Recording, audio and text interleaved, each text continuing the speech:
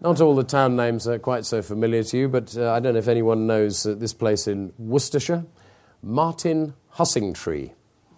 And Martin Hussingtree is the kid in your year at school who used a briefcase.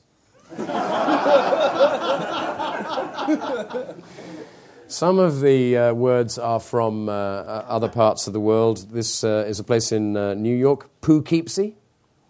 Poughkeepsie is one who supervises, curates, or commentates on another's colonic irrigation. That's a Poughkeepsie. As I say, some of them have been wildly brought up to date. For example, e-worthy, useful adjective. E-worthy means worth emailing but not worth phoning or meeting.